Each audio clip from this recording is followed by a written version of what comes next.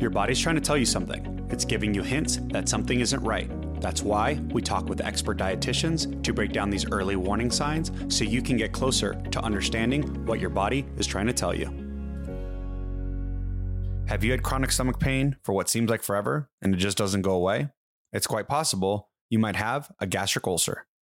On today's episode of Wonder Why, Maria Haroon, a registered dietitian, shares with us the story of a woman who ended up in the emergency room after vomiting for 3 straight days.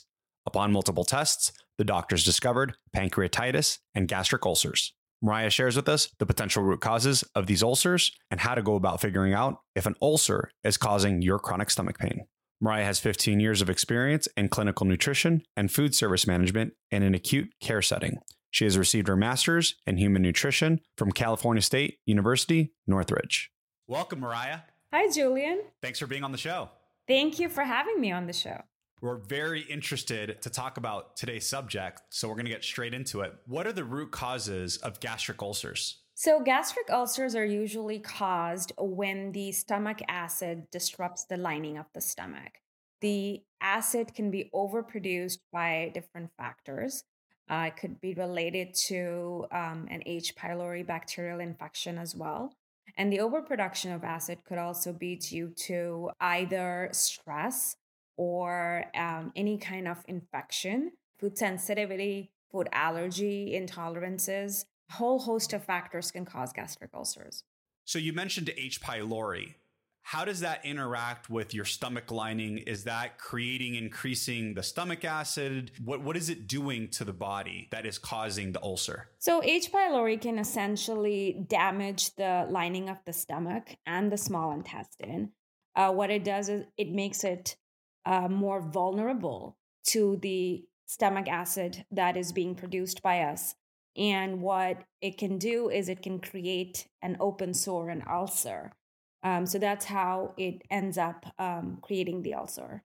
So just to confirm, what it sounds like is your stomach lining is protecting your stomach against stomach acid, and then H. pylori comes in, disrupts that lining, then gives an opportunity for the stomach acid to pierce through the stomach and create the ulcer. Does that sound right? That is correct. And on top of that, if you have other factors increasing your stomach acid production, this could be like a double whammy. So what the H. pylori in itself will cause inflammation, damage the lining of the stomach, and then acid production, which is constant in our body and also could be increased due to certain factors, will then damage the lining of the stomach further, causing the ulcer.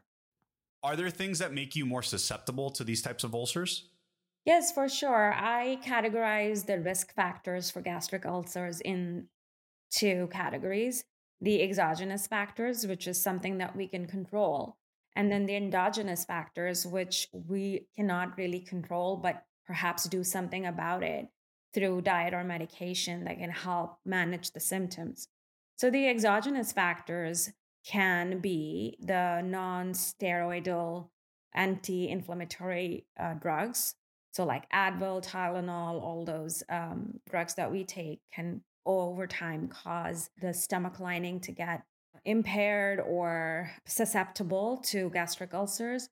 Overuse of alcohol because it induces acid production, general excessive acid production in the stomach, stress, smoking, and then dietary related factors. So those are the exogenous factors. The endogenous factors actually include bile reflux. So the introduction of bile into the stomach instead of the small intestine, increased activity of lysolecithin, which is formed when pancreatic juice mixes with the bile in the duodenum, increased activity of an enzyme called pepsin, and then the H. pylori infection that we talked about. So those are the endogenous factors. You know, as someone's listening to this episode, there seems to be all these different ways that someone can get these gastric ulcers. Can you talk about the common ways or a typical journey that someone goes through and ends up developing these types of ulcers? Yeah, absolutely. So I actually have a good understanding of the journey, because I get a lot of patients who will come and tell me that they have been feeling all these symptoms for a long time and they have tried to get medical help. And sometimes, or most of the times, they are usually sent home with a prescription for a proton pump inhibitor, such as Protonex, which is a medication. But that will only either work for a limited period of time or it will decrease their symptoms, but then they will still continue to feel somewhat of those symptoms. A lot of my patients will have trouble losing weight when they're having these gastric ulcers.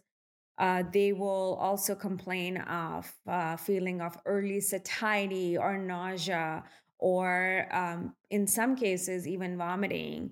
When I will go more in depth with them, I'll find out that they're either, stress is a huge factor in anything related to our GI function. So I will find out some stress factors that could be contributing to it, but more than that, it could also be the fact that they are following a certain diet on a daily basis, which may have exacerbating factors for gastric ulcers.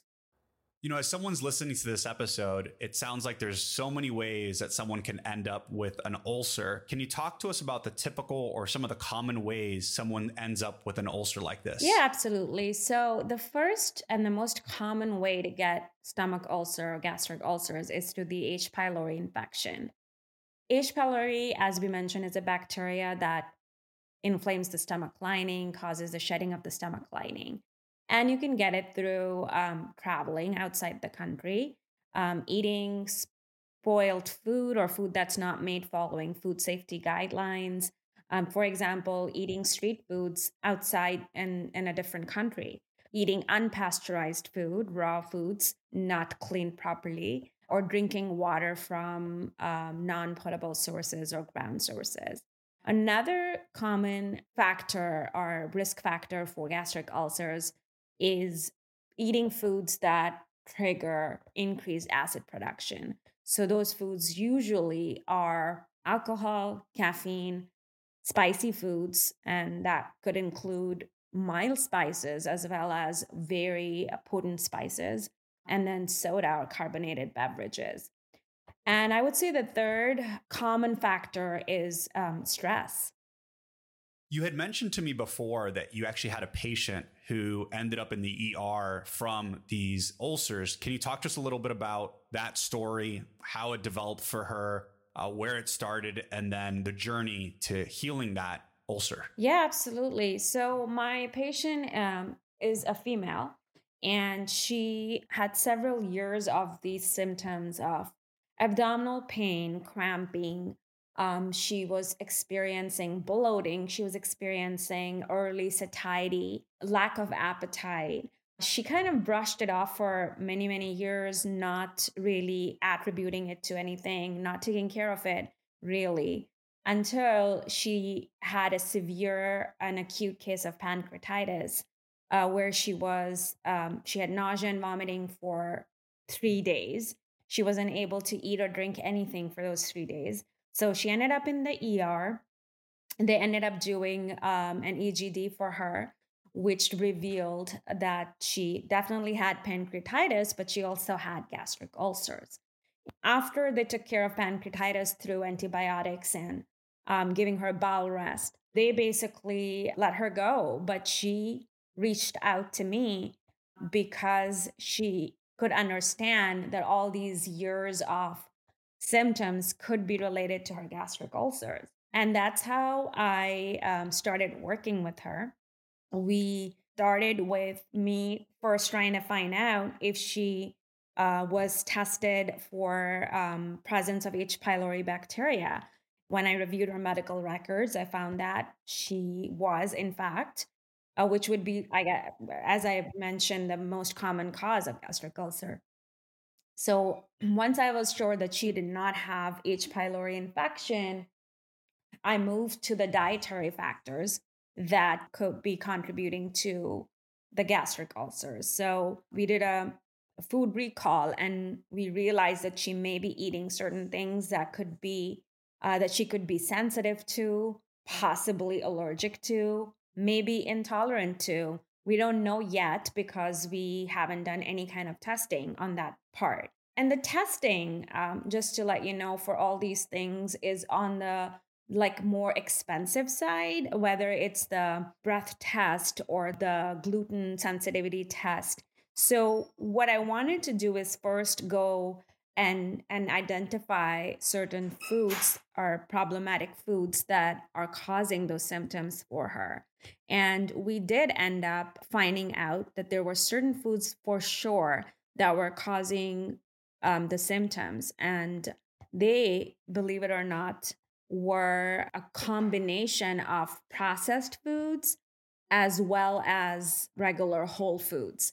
So, for example, she was getting the symptoms when she ate pizza, but she was also getting symptoms when she was eating apples. She was getting symptoms when she was eating chocolate, which kind of relates to the caffeine part of the acid producing foods. But she was also getting symptoms when she was eating string beans. She was also getting symptoms when she was drinking black tea and also with almond milk.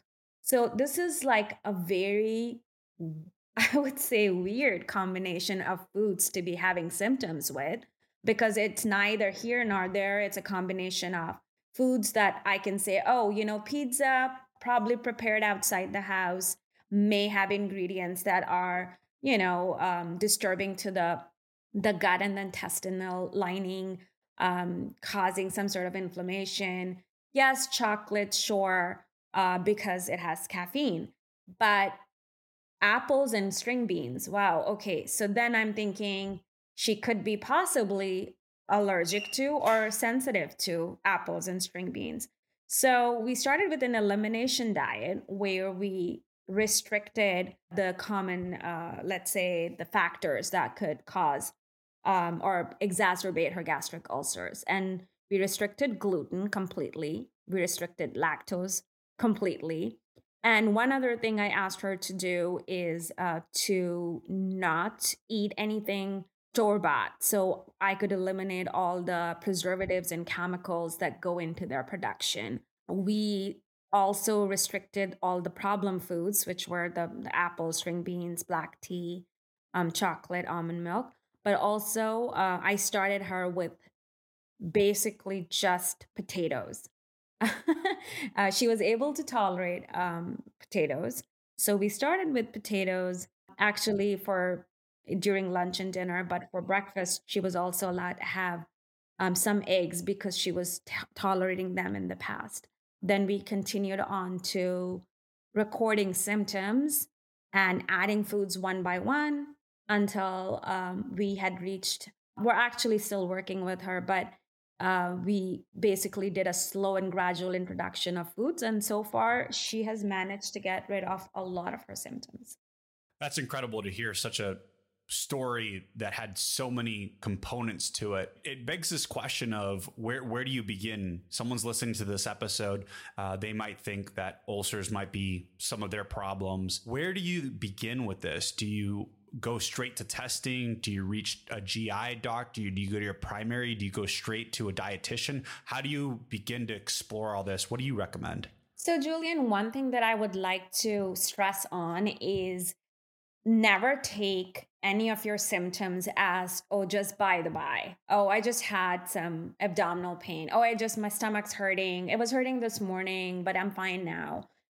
When you have repeated sort of symptoms that are, in a certain time of day or after eating something, or when you're in a situation such as a stressful one, to keep assessing your symptoms. That's the first step, I would say, is being aware, not like brushing it off as something that just happened, because nothing is coincidental here, where our stomach wouldn't just hurt, we wouldn't just bloat, we wouldn't just have diarrhea, especially diarrhea. It is definitely a symptom of something that's going on.